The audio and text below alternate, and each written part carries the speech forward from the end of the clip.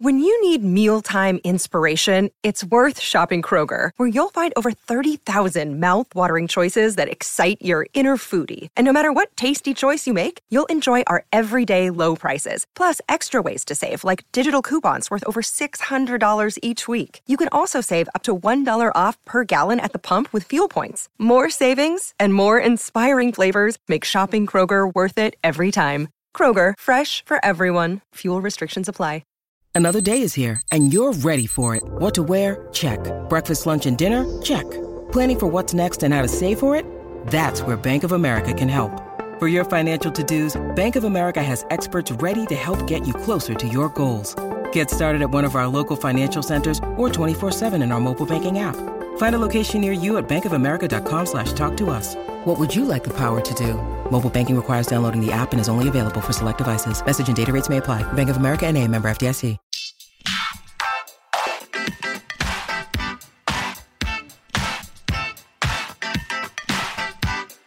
Hi, everyone, and thank you for tuning in to the 334th episode of Awards Chatter, the Hollywood Reporter's Awards podcast. I'm the host, Scott Feinberg, and my guest today is an Australian comedy writer and performer who shot to international fame on June 19th, 2018, with the worldwide debut of her Netflix special, Nanette, which paired punchlines with personal revelations to tell the story of, quote, a broken woman who has rebuilt herself, close quote. Time said it, quote, kickstarted a global conversation, close quote, and the New York Times called it, quote, an international sensation, the most talked about, written about, shared about comedy act in years, close quote. Indeed, everyone, it seemed, had an opinion about Nanette and its creator. Fans included the actress-writer Emma Thompson, who said, quote, I've never come across any single artist who's changed my perspective on the world more, close quote. Detractors, meanwhile, objected to classifying it as stand-up comedy at all, describing it instead as a lecture, a TED Talk, or a one-woman show. Whatever you want to call it, it was recognized with a Peabody Award, and its creator won a Primetime Emmy for Best Writing for a Variety Special. Now, not even 2 years later, she is back with another Netflix special, Douglas, which is very different, but also sure to get people talking.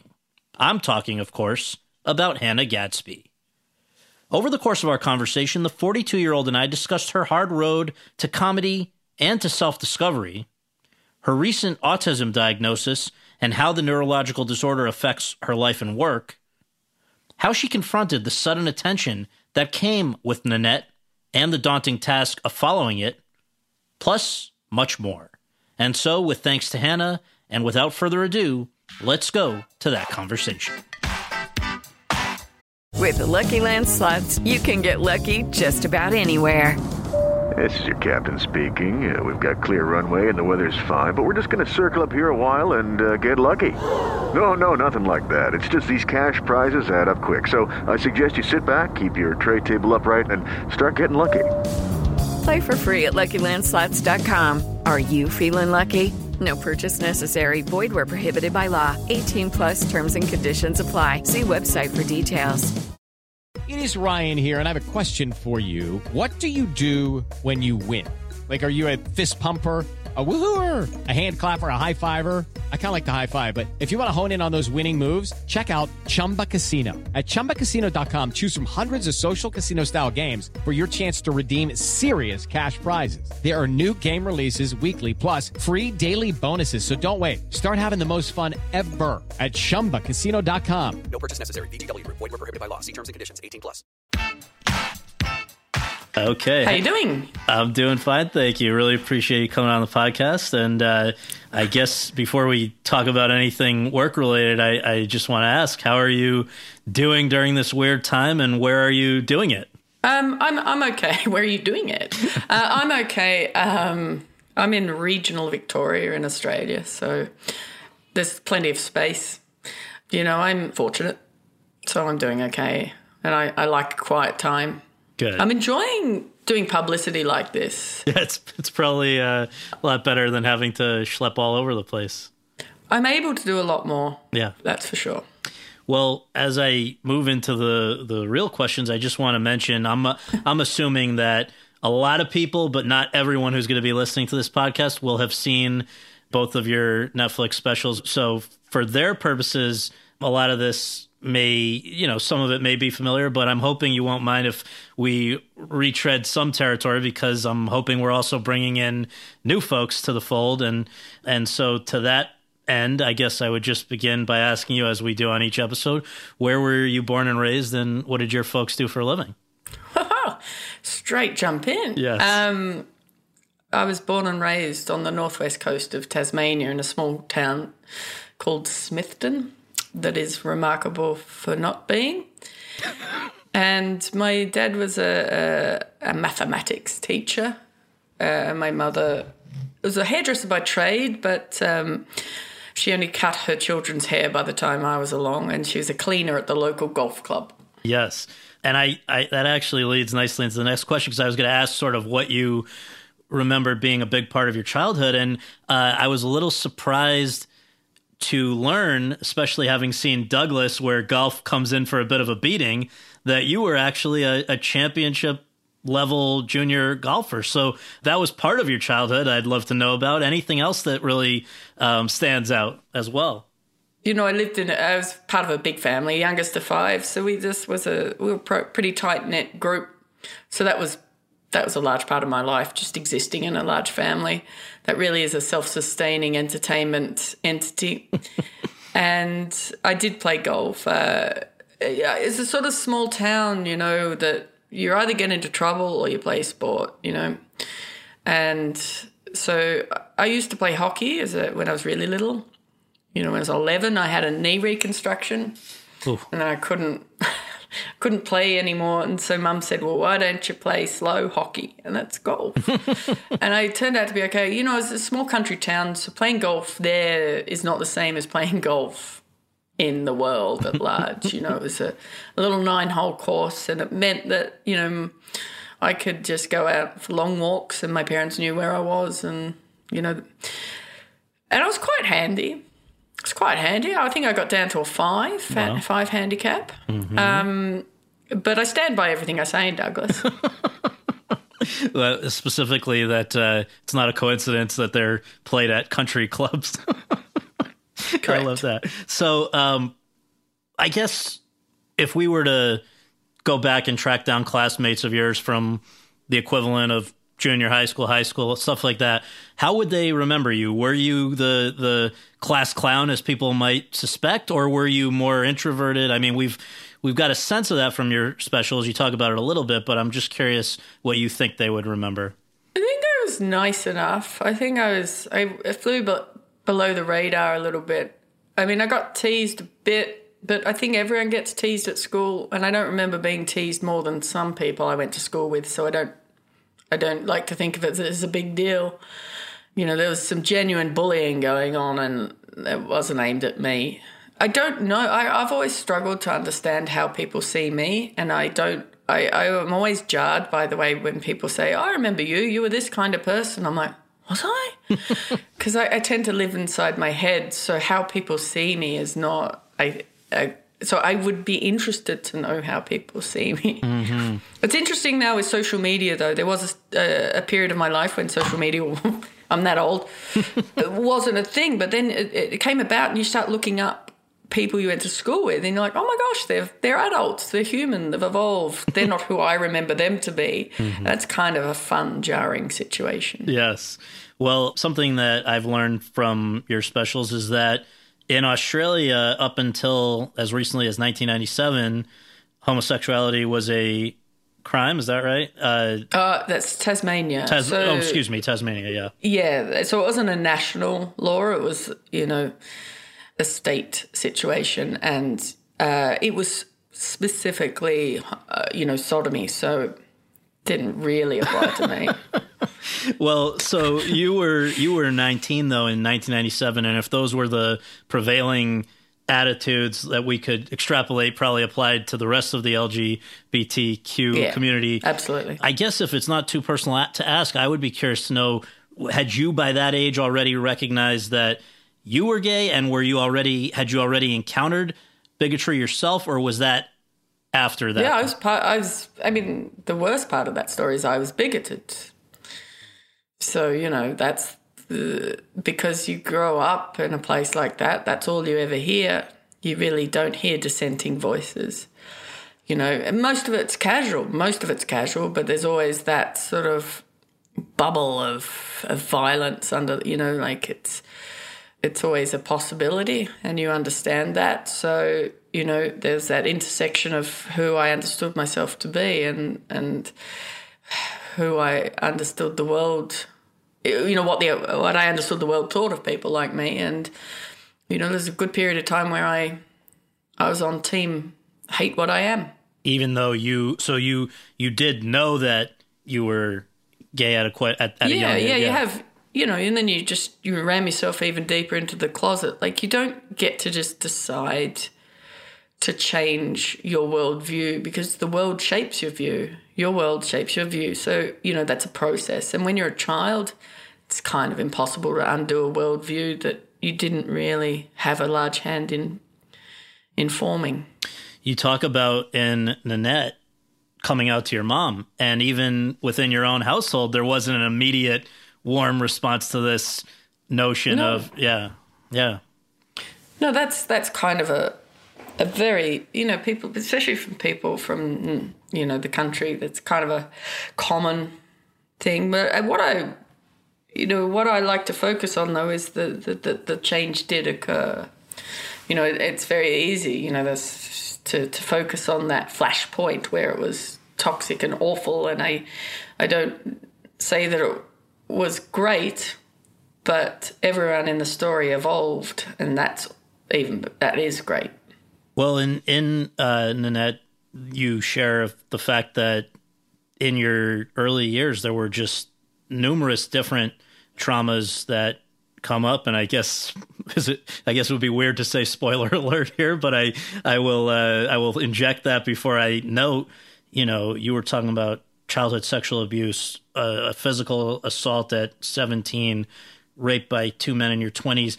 I wondered, maybe I missed this in the special, but were those things that you had ever been able to talk about to anyone prior to Nanette, or was Nanette truly a kind of opportunity to share that, you know, just unburden yourself of those things? No, I'd spoken to people, you know, here and there, and, you know, but it never could be formed part of my known narrative, even though the trauma of it certainly formed a huge part of my struggle to keep moving forward in life. So, you know, it wasn't like I couldn't talk about it. I just knew that it wasn't, people didn't want to hear about it. People don't want to hear about it. And that's, you know, why would you? Everyone's a nice day.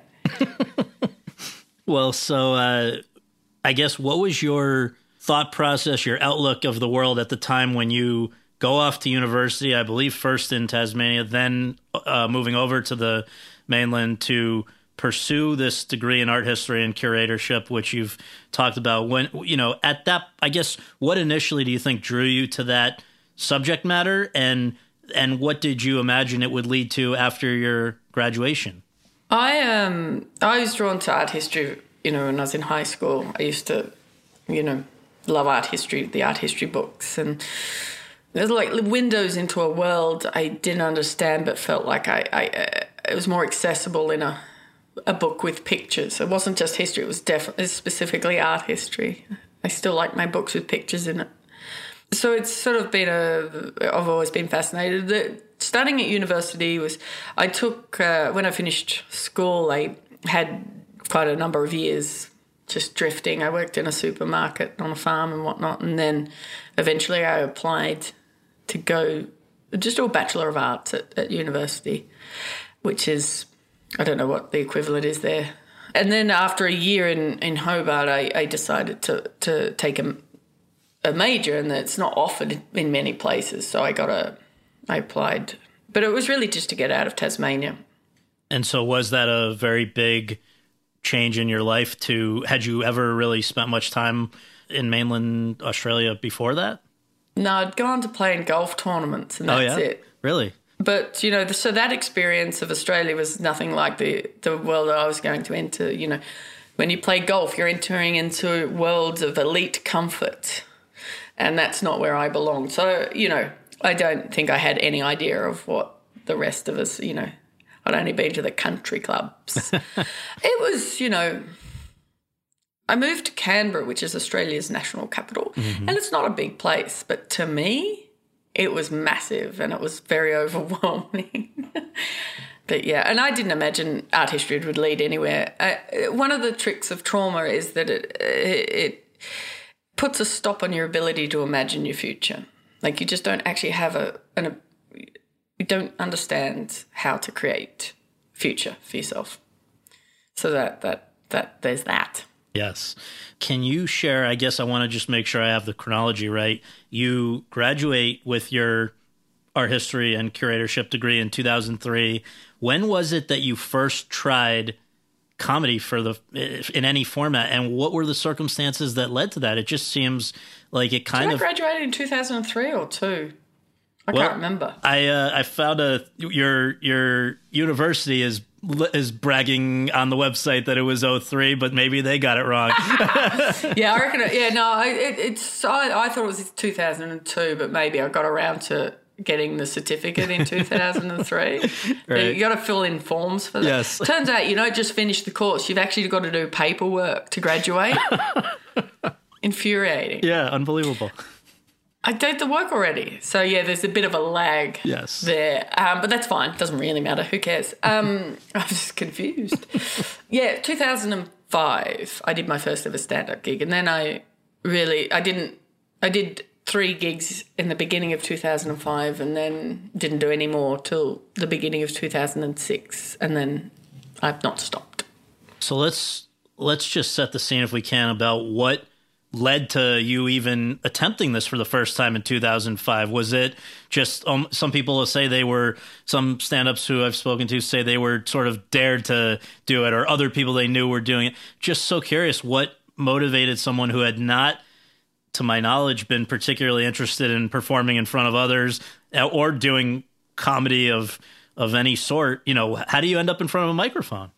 In Australia, the Melbourne International Comedy Festival runs a national new comedy competition, and I've been aware of that for years. So every year, and it's sort of co-sponsored by the youth radio station, and so they'd always play the clips around the time that Raw Comedy was coming up. So I'd sort of had this, and I was sort of like, so you'd hear these clips, and then you're like, yeah, I get what they're doing there. So that's all. Like I entered the competition because I'd always been aware of it because of these little clips that would be played on the radio. And then I just sort of said to a friend, and I think it was 05, this one, and he's like, I said, I reckon I could do that. Like, what an asshole. And I said, I reckon I could do that. And he's like, yeah, actually, I reckon you would. And to be honest, you need to broaden your audience. I'm sick of being the only one. And that's kind of how it happened. Do you remember, what was your material? What did you go in there with? Well, the first one I did was really odd stuff. It was about, burying my childhood dog. And because he'd just died. He was still with my parents, so they buried him in the backyard. But I'm like, like, I'm technically homeless. Like, I was homeless. I didn't have anywhere to live. I was, all sorts of scrappy. And I'm like, what if I still have my dog? Where do you bury a dog if you don't own your home? And I knew enough not to give people the whole truth. It would have been too much to go, I'm homeless. I have nowhere to bury my dead dog. Right, I'm sorry. But so I toned it down a bit, and I'm like, where do you bury your dog if, you don't own your home? But you can't, and because cremating a pet is really expensive. Yeah. So I ran through a few scenarios. It's really dark and surreal stuff. It's not. Yeah. How did it play with the room? I mean, the first time I went on stage, I absolutely owned the room, and I look back in hindsight, and it's like it had nothing to do with the material. It's just I was a creature from outer space. It's like, because I just walked up on stage, I had, and I just walked up and go, how do? I think I started, my first line was like, I've got a small dog. I've got my dog in my freezer. That's right. I've got my dog in my freezer. Because as I ran the scenarios on what to do, I thought, how hard can it be to cremate a small dog at home? turns out really hard. So I've just got an overcooked dog in my freezer. Like, that's what, because it didn't happen, but I was taking it to its logical conclusion. Yeah, yeah. It was good, but I didn't go any further. Like, people were like, it's funny, but oofed. And did you feel that, were you immediately hooked with the idea of, you get a great reaction to doing this? Was it immediately something you knew you wanted to do more of? Not dealing with your dog, but performing comedy in front of others. Yeah, absolutely. Yeah. As soon as I got a response, people reacted to me. They'd react to my facial expressions. I wasn't always aware of why people were laughing, but I knew that they were, and it felt nice. It felt really nice. It felt like, I was participating in the world in a way that I'd never felt like I could before. My issue was I didn't know how to be involved in it. There was a comedy circuit, but I didn't know how to have access to it. And I'm not very good at networking, and I was appalling then, and I'm the longer I do this, I understand, there's so much more to doing anything beyond just doing what you do on stage. But so it took me a long time to, and that's why the competition is so important to me, because I wouldn't have done comedy had there not been this infrastructure around it. I wouldn't have. I don't know what I would have been doing. My life wasn't going great, so I can't imagine things would be great for me. And we should just note, so this was, as you say, sort of like an open mic thing associated with the Melbourne Comedy Festival, and and you won? Is that the way it worked? Well, the next year I entered it, and I ended up winning it. And I went to the nationals, which are broadcast on TV and it's filmed, and I was a wild card, so I lost the state final, but I was sent in as a wild card. So basically what that means is the judges said no, but other people said, oh, that's a mistake. A save, yes. So I got to the nationals and I won that, and that's just every opportunity I've got since then has just been from that. Is that the same thing or a different thing than raw comedy competition? That is raw comedy. That is raw comedy competition. So that was 2006, and that really put you on the map, as you're saying. And I guess it led to Edinburgh. Is that the thing that kind of directly led to that? Well, they run a similar competition. Yeah. So you think you're funny. I was about to say, so you think you can dance. I'm like, no, that doesn't sound right, because it's not right. So you think you're funny. And so I went to the Edinburgh Fringe and I came second. Which is a very, for people outside the comedy world like myself, I didn't really fully appreciate that until I had done an episode of this podcast with Seth Meyers, who I think had a similar experience there. And that's within comedy circles, that's a huge international deal, right? What's interesting about the Edinburgh Festival is it's not only comedy. Like it's theatre, it's circuit, it's like all the things, and it's great for comedy because it means that it's open, so anyone can put on a show, and they do. But it means you're able to learn how to do that. Think about comedy as this show, as a life. Like people think about specials as being a thing you do for the camera, like for a special. But, if you're part of the Edinburgh Fringe circuit, that's how shows evolve. Like that's how your comedy is. Like you're always thinking about your Edinburgh show or your Melbourne show. And that's kind of what I've always done.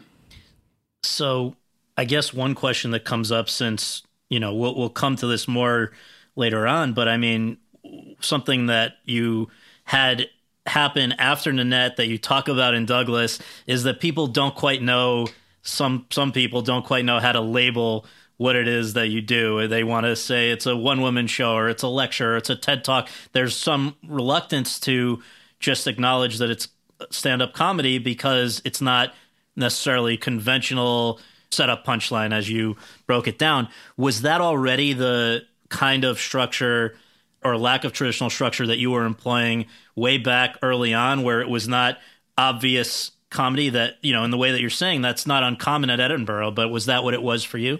Yeah, like I think, because you got to fill in an hour and you got to make people's time worthwhile, like you need to have some light and shade and whatnot, to help support, people's time. I've always felt, for a long time, I could never afford to watch me.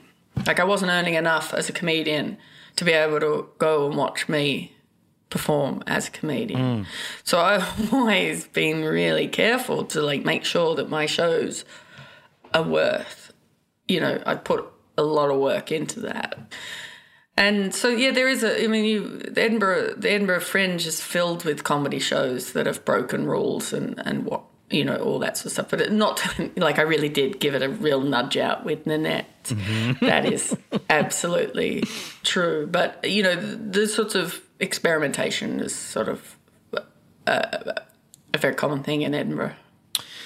So was it the combination of the Raw comedy competition to Edinburgh to suddenly now when you're back home, or I don't know if there was now a home, how quickly that, because you're saying you had been essentially homeless. I don't know, when you get back to Australia, wherever you were living. I have a home now. You had a home at that point? No, not at that point. No, I, for a very long time, lived above my brother's fruit and vegetable shop. Okay.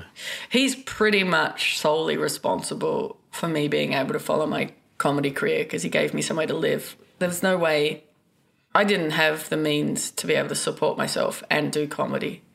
So I sort of, I did shifts in his shop and lived above it and slowly.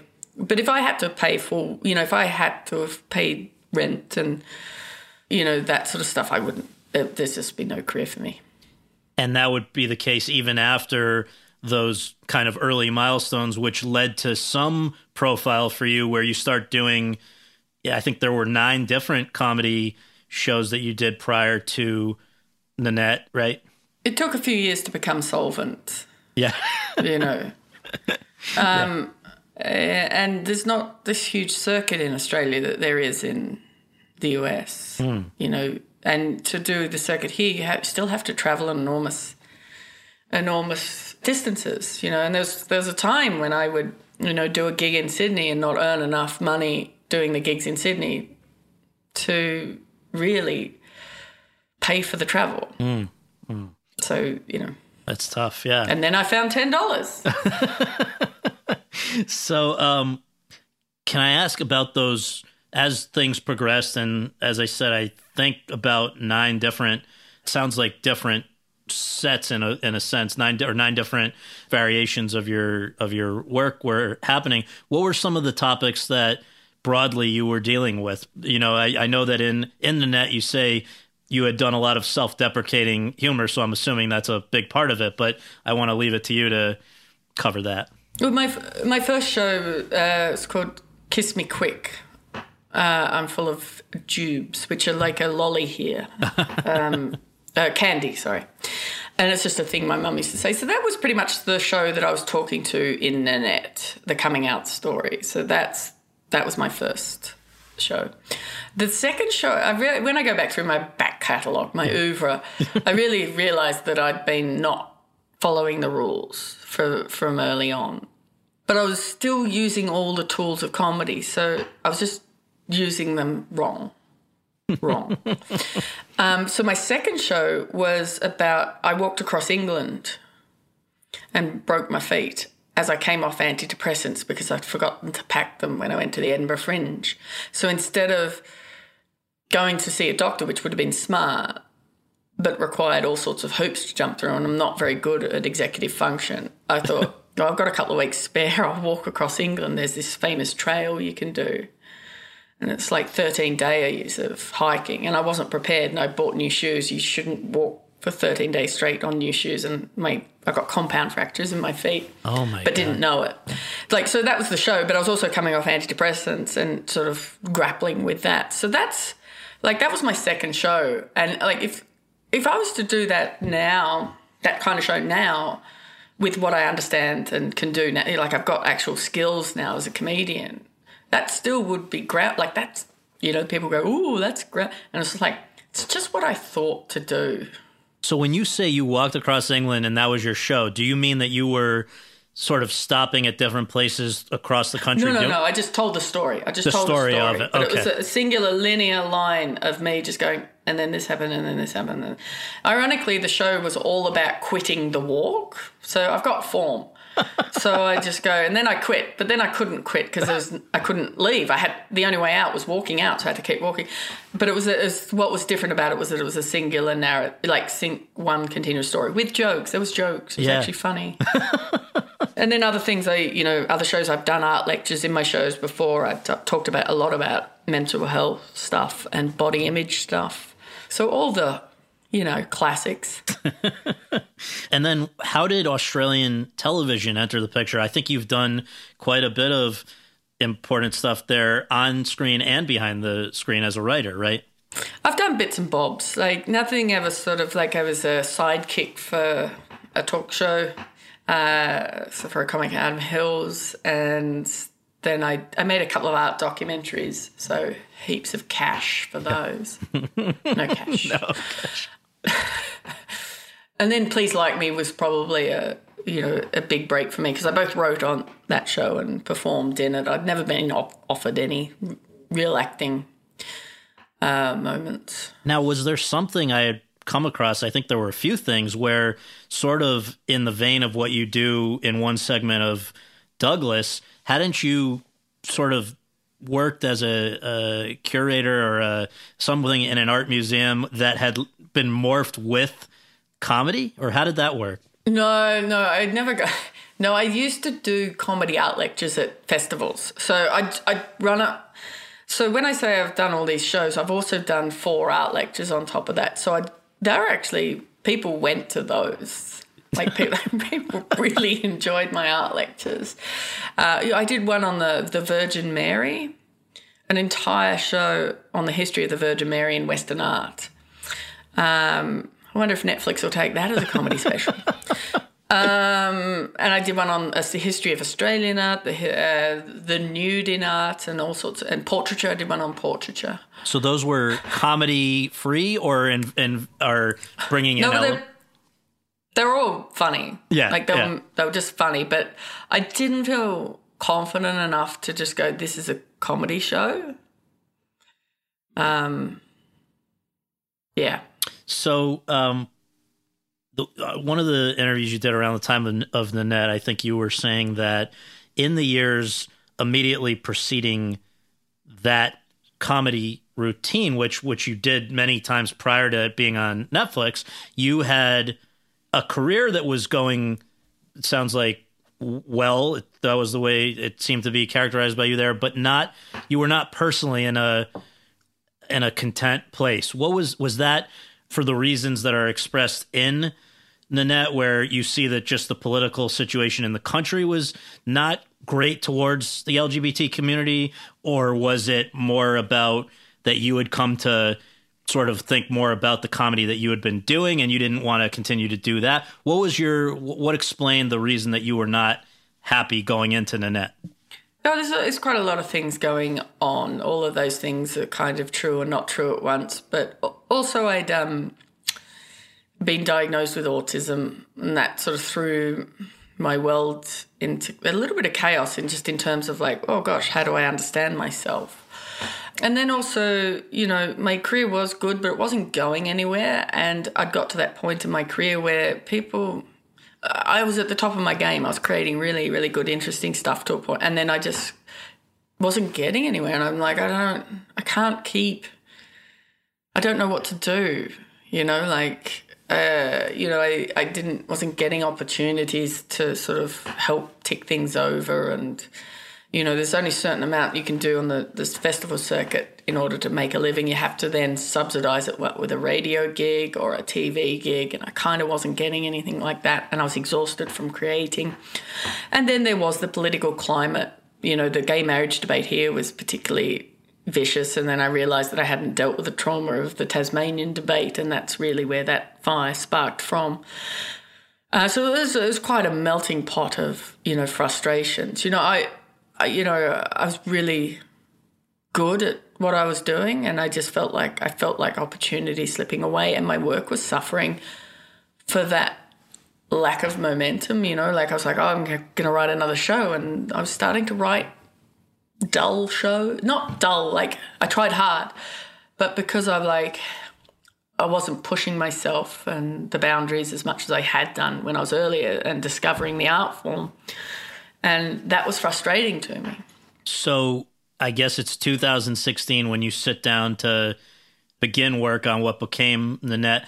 How long did that take? Did it just sort of pour out of you? And I guess, incidentally, who is Nanette? Really, the show began in 2015. I was writing it in 2015 because that's when the gay marriage debate kind of really kicked in. So I was sort of halfway touring a show called Dogmatic, which was pretty much a dissection of Taylor Swift's 1989 album. Like, I've never done it right, really, if you think about it, but pretty funny show. Yeah. So I was halfway through doing that, and I was bored with my material. Like, the show was good, but as the gay marriage debate was unfolding, I'm just like, I shouldn't be talking about this. This is not actually interesting to me. It was interesting to me when I wrote it, but now I'm performing it. It's like, this is not. And I think my work suffered for that. If you're not interested in what you're saying, then the audience understands that. And that's when I got accused of not having enough lesbian content. So, you know, which is all, you know, in one place fair enough, but also I'm not just a lesbian. Like, there are other facets to what I can think about, surely, but no. But so that's when I began writing, or, you know, and I was also making a documentary on the nude in art, and that was a wholly frustrating process because I kept interviewing people and challenging them on things that I thought were obvious. It's like, you know, I was in an exhibition, it was full of nudes, and I'm like, you know, they're all women. What's going on here? Like, you know, why am I looking at Picasso's penis draped over this young girl's face? And they're like, it's beautiful. And I'm like, is it? And in the editing process, I kept going, well, this is annoying. Let's put this in, and like, let's not rock the boat. And I was just furious. I'm just like, you know, why not? Just to be clear, who would this documentary was there was not intended to be a comedic aspect. It was because of your passion for and knowledge about art history, and it was going to go where? No, well, you see, the problem with me is like nobody would get me as an art historian to make an art history documentary, right? That's generally reserved for crusty old men. Or my favourite, the nun, Sister Wendy. If you don't know, oh, I love her. But rest in peace. But so no one was going to say, yeah, we appreciate the way you think about art, but we're going to get you to do it because you're funny when you talk about stuff. But they wanted me to keep it simple and not challenge the narrative. But the way I think, I'm just like, I don't like the narrative. I'm going to challenge it. It's like, you're just here for the jokes. I'm like, the joke is the narrative. Yeah. So I understand why I couldn't do what I do because, you know, when you make a film, like there's a lot of money involved and, you know, the institution that I was, you know, is half paying for it, so it doesn't help that I then make a mockery of their curators, right? I get it. But I was used to working in comedy where I can just stand on stage and go, well, this is shit. Yeah. So all that sort of stuff. So that was a wholly frustrating experience for me because I'm just like, you know, there's so many artists who we revere who behaved badly, and I wasn't allowed to talk about that. And I'm like, I don't want to say their art's rubbish, but we need to talk about the way they behave is bad. But the only way we could seem to talk about it is like romanticising. Like, they can't be artists unless they abuse women. Isn't that lovely? I'm like, no, it's horrible. So that fed a lot into Nanette. And that, I guess, just coincidentally, but maybe not really in terms of Nanette, that coincides roughly with the beginning of this whole new wave of men behaving inappropriately, right? The whole Me Too stuff, I think, was 2015, 2016 when it really broke out. That couldn't have made you or anyone else reasonable very happy either. I'm sure that fed into it a bit, right? Yeah, the Me Too thing was really fascinating for me because I had no idea that it was a thing. You know, it's been running for a long time. Like, I think it's important to clarify, I'm not US-centric. Like, I kind of am now because success has led me in that direction, but that's not where my thinking was. So, you know, I'd sort of, you know, The Hollywood Reporter it's a thing, isn't it? You're like, now I understand what it is, but it's just like, it's just more noise from America. There's a lot of noise from America, and when you live in other places, you're just sort of like, oh, there's some more noise from America. But I mean, it did. I think it went international, didn't it? But it blew up. And I think no, I'm saying that. But Me Too movement had been happening for a long time, so yeah, but it wasn't until it became a global thing that everyone's just like, oh, yeah. And that was in October 2017. So I'd been doing the net for pretty much a year by then, right? And so what began as a show about the gay marriage debate in Australia. By that time, gay marriage went to a public vote, and everyone in Australia going, "What are you talking about? Of course we want gay people to get married." They thought the popular vote was going to go in the other way, but people are like, "We're not." Our leaders don't seem to understand the people they're leading, which was a nice moment. Mm-hmm. But it also meant that I shifted the focus in my show. So it used to be mostly about the gay marriage debate with some, sexism sprinkled across it. And then it flipped the other way. So it was mostly about then the sexism with gay marriage debate sprinkled across the top of it. And I mean, they're both. So that's what that moment sort of. It validated what I was saying, and it was an incredible moment. And were you always, from the outset, committed to the idea that you're going to lay all of your cards on the table in terms of things that you've had to deal with? Was that all known to your friends and family, or was that going to be a big reveal?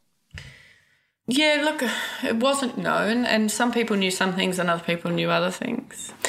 And it was, even for my family, they didn't know all the things, and that was really hard, and I wondered how I felt like I had to tell them before they saw it, but I couldn't. And when I just thought, I'm like, I'm going to have to throw them in with the other, and they understood why that happened, and we've been able to talk about it since, and if anything, we're a lot closer as a family. We're already pretty close, but I feel like I'm part of the family again in a way that I don't think they felt like I wasn't a part of the family. I think I felt like I was not a part of the family.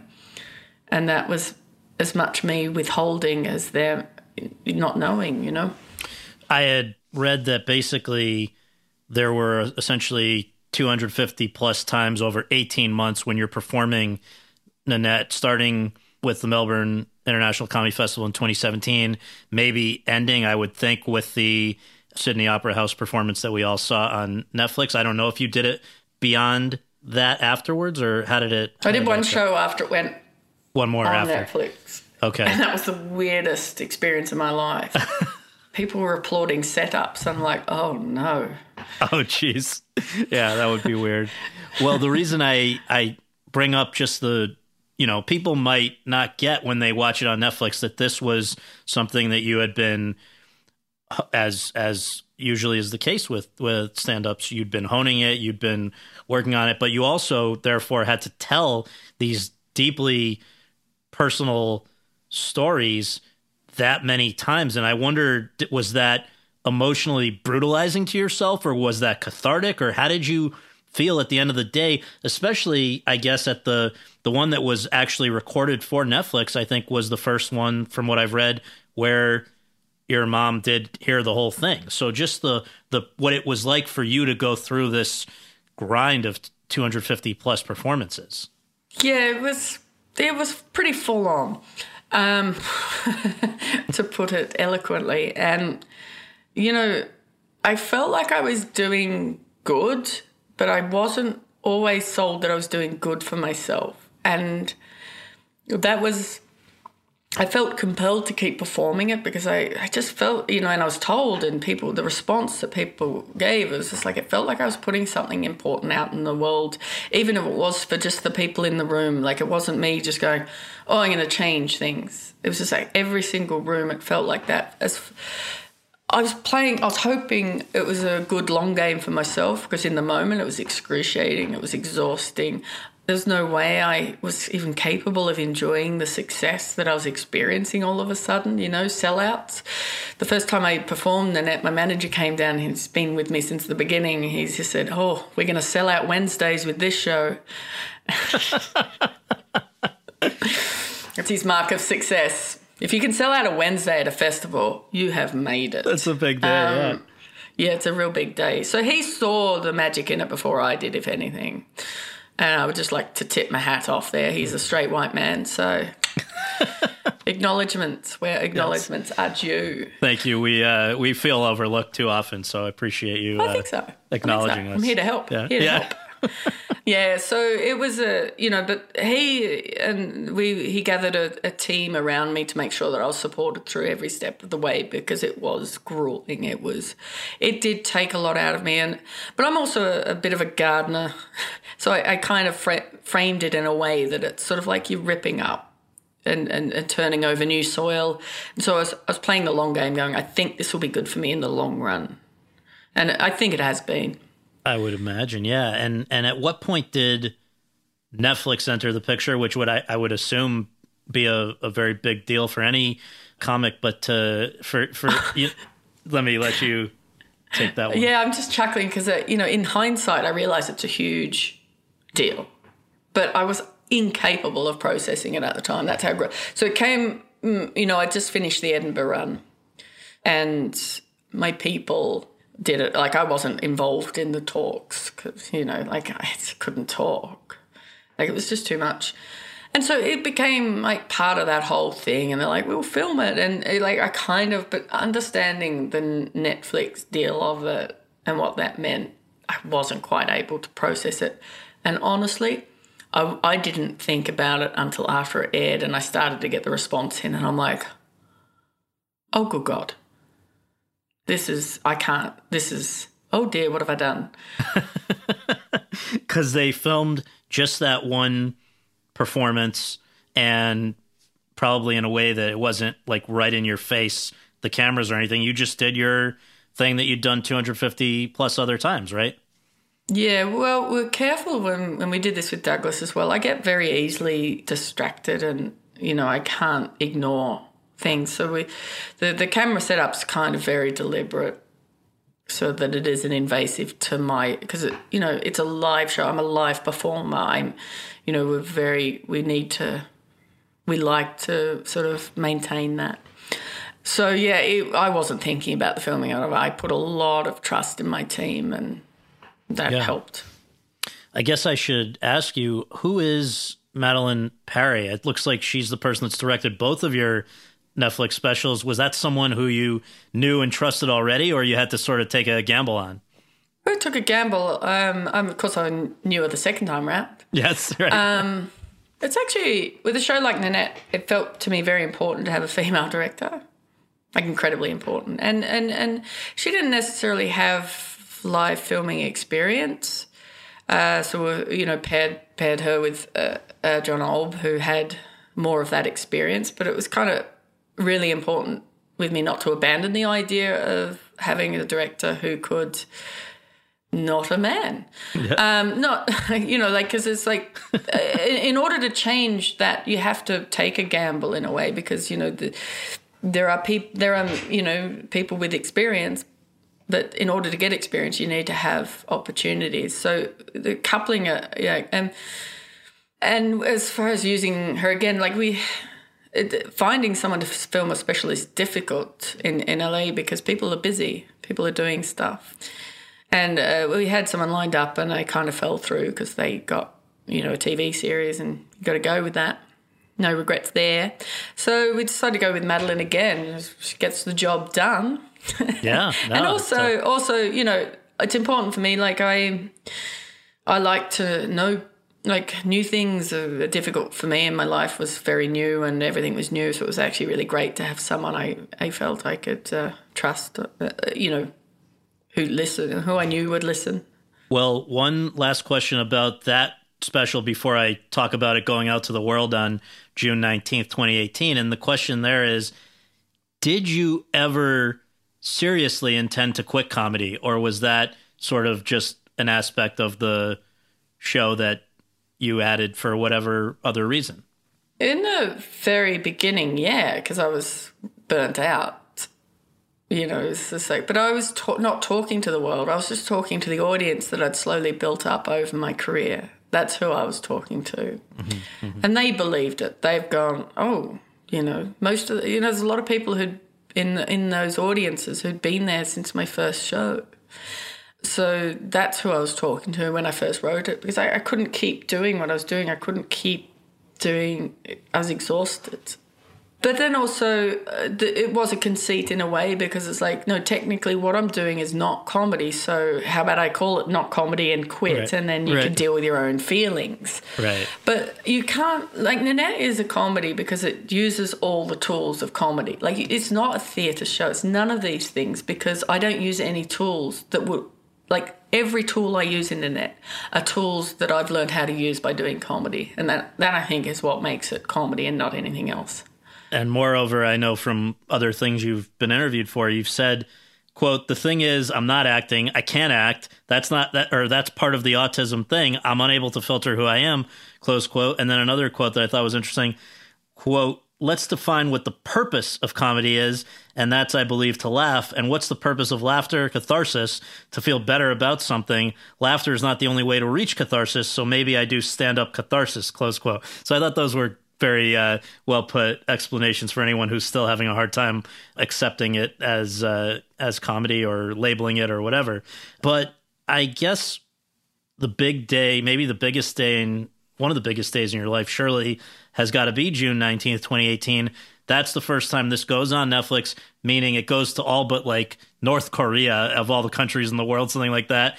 How quickly did you realize that it was A, going over in a big way, and B, was going to change your life in a major way? I just flipped on social media just to have a look, and when just the pure volume of turnover hurt my head. Like it was a flood, and I got good advice early on with that. That's like, just check out. Just don't engage in it. He said the only thing you need to know about a river is that it's running. You don't need to be in it. So I kind of clocked off on that. Like, I knew. And then, of course, you see a billboard with yourself on it and you're like, things have shifted. Someone sent me one today. Apparently I'm on a billboard in Times Square, which is so surreal because no one's in. Right. But also that image is perfect for me because I hate crowds. That's the only Times Square where I could possibly enjoy myself, on a billboard in Times Square. Glad someone's looking over the place at the moment.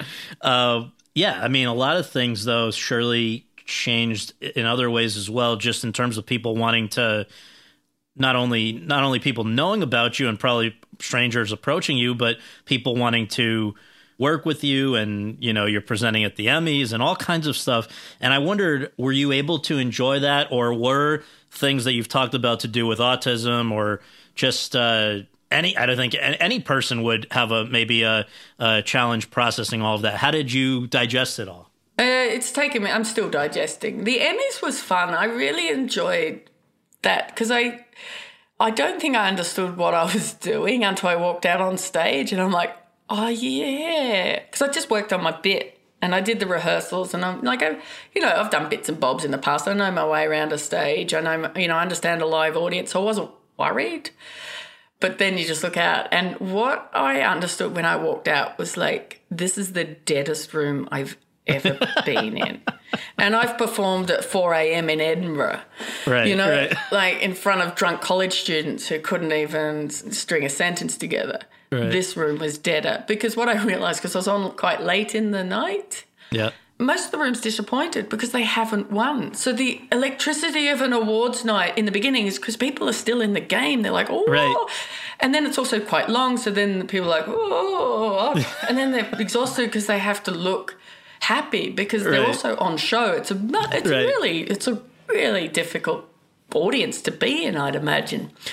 And so I walked out on stage and I felt that. And I'm like, there's not many people who still want to be here. And of course, I knew that. Like, even the award I was producing, the person wasn't even in the room. So it wasn't even going to be I wasn't even going to get a little bit of energy off that guy because he was not even there. So it was just like, so that just hit me. And so every nerve I had just left me. I'm like, wow, I'll just match. So what was supposed to be quite a fast routine just became me just like, well, this is not going to work. Like, that's why it worked. It's because I'm like, this is not going to work. Stole the show. And was that the same evening when you won your Emmy for the writing of Nanette, or was that a different evening? No, that was the year before, because Nanette came out after. That's right. Sorry, yeah, it's all blurring in my mind after the campaigns are kicked off. Yeah. Well, it's like politics. It really, the award season, absolutely. But so I didn't go to them last year because I was performing. I wanted to ask you how the autism diagnosis that you got around the time of, I guess, while Nanette was being worked on, did that change your life in any way? And do you think that in some ways autism I hesitate to even say this because it might be a crazy thing, but does having autism make you a better comedian in a way?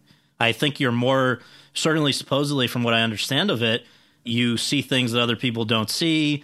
You're perhaps more observant of other people than, there just seem to be some things that could feed into comedy. Oh, yeah, I think, comedy's certainly a sport for the outsider, and nothing puts you on the outside more than having a neurological kink. But it's certainly changed my life. Like, while you were asking that question, I noticed that I was sort of rocking, and that's a thing I'd never allowed myself to do before, even though I'd always do it. And knowing that I have autism, I'm now able to process that. Like, I'd be going, don't do that, that looks weird. And now I just go, this is what I do. Repetitive movements help me think, help me calm down, and that sort of thing. So what it's done is allowed me to just understand things that I used to be kind of ashamed or confused by, incorporate that into my understanding of myself, and then turn a less critical lens on myself and turn it outwards. I think it's also important to keep that critical lens turned on myself, particularly as I sort of gain popularity and with that power. But I think as far as my autism is concerned, it's been once, I've understood it a lot better, it's helped me be a lot kinder to myself. Mm.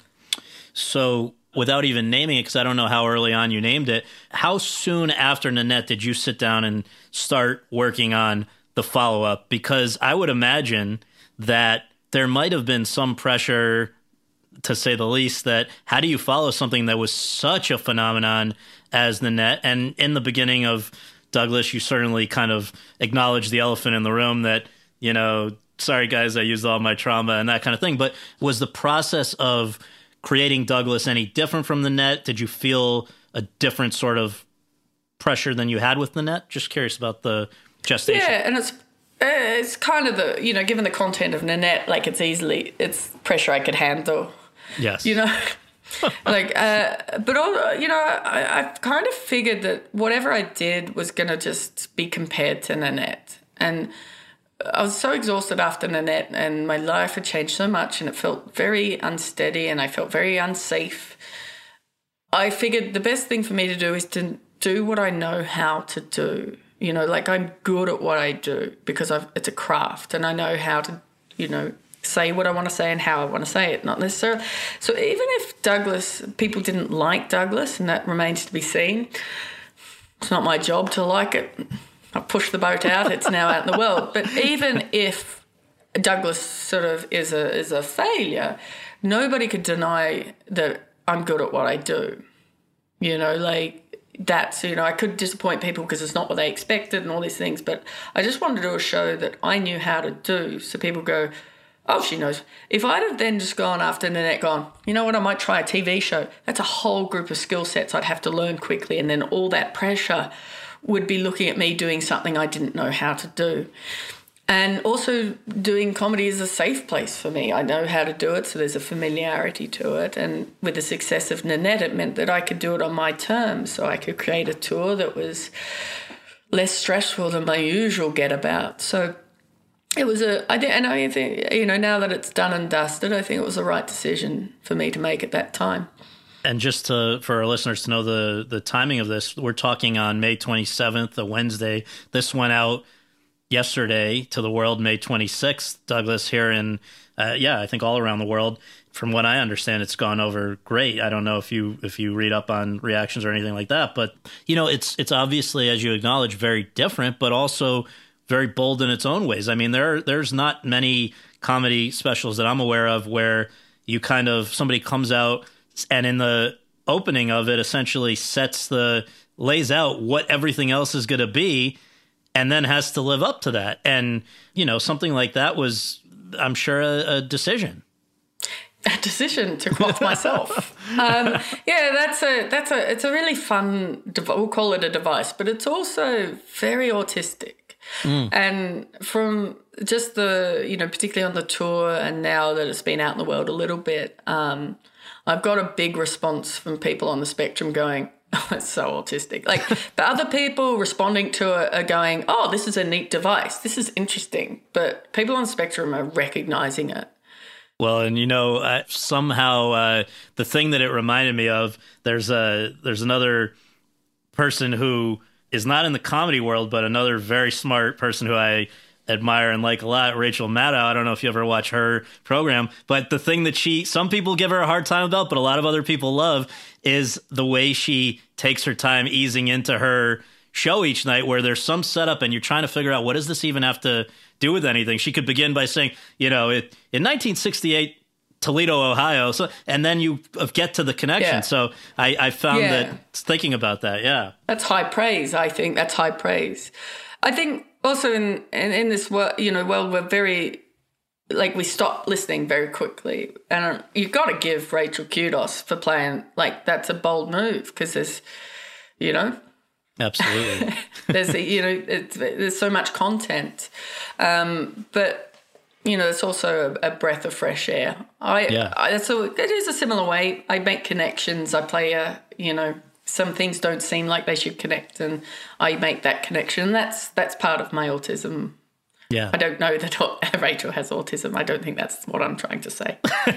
Well, last thing I will ask you here, because I appreciate all your time, I just want to quote back to you one of the lines that I think resonated the most with people from the net, and that was, quote, "There is nothing stronger than a broken woman who has rebuilt herself," close quote. So as someone who has obviously rebuilt herself in a major way, I guess I'd wonder if we can leave this with just, you know, do you now feel stronger than you did whatever it was 2 years ago or so when that went out to the world? And what do you now hope, now that you have a large audience for your work, what do you hope the long-term impact of your work will be? Yeah, I certainly feel stronger. There's nothing about, I mean, you can't underestimate the healing power of financial security. Like, I've been homeless, and I now own a home, and I can't, it's just brilliant. And that helps strength. Like, I think with Nanette, I was strong, but I was spoiling for a fight. Like, I was still scrappy. And now it's like, oh, I can take a breath. And, you know, if you want to keep strong, it's important to be able to take a breath. And I think for the first time in a long time in my adult life, I've been able to inhale. That's great. Long term, look, I don't know. I think the power of Nanette is, and what I hope it is that it has the ability to reach into people's brains and stir it up. And the hope is that then other people will create stuff. You know, in the scheme of things, Nanette might be forgotten. That's a job for historians. But if anyone's even interested. But, you know, the hope is when you create something is not how people receive it and it stops. It's how people receive it and where they run with it. Yeah. Well, I thank you so much for doing this and for the 2 fascinating specials. I wish I had the chance to see the earlier work as well, but maybe I'll do a redux. I missed the boat. But thank you again, and stay safe. Thank you. You too. You stay safe. Bye. Thanks very much for tuning in to Awards Chatter. We really appreciate you taking the time to do that, and would really appreciate you taking a minute more to subscribe to our podcast for free on iTunes or your podcast app, and to leave us a rating as well. If you have any questions, comments, or concerns, you can reach me via Twitter at twitter.com/Scott Feinberg. And you can follow all of my coverage between episodes at thr.com/The Race. Finally, be sure to check out the other podcasts that are part of the Hollywood Reporters Podcast Network, all of which are excellent. Leslie Goldberg and Daniel Feinberg's TV's Top 5, Seth Abramovich and Chip Pope's It Happened in Hollywood, Carolyn Giardina's Behind the Screen, and Josh Wigler's Series Regular. On behalf of all of us at The Hollywood Reporter, thanks for tuning in. Judy was boring. Hello. Then Judy discovered ChumbaCasino.com. It's my little escape. Now Judy's the life of the party. Oh, baby, mama's bringing home the bacon. Whoa, take it easy, Judy. The Chumba life is for everybody. So go to ChumbaCasino.com and play over 100 casino-style games. Join today and play for free for your chance to redeem some serious prizes. ChumbaCasino.com. No purchase necessary. Void where prohibited by law. 18+ terms and conditions apply. See website for details.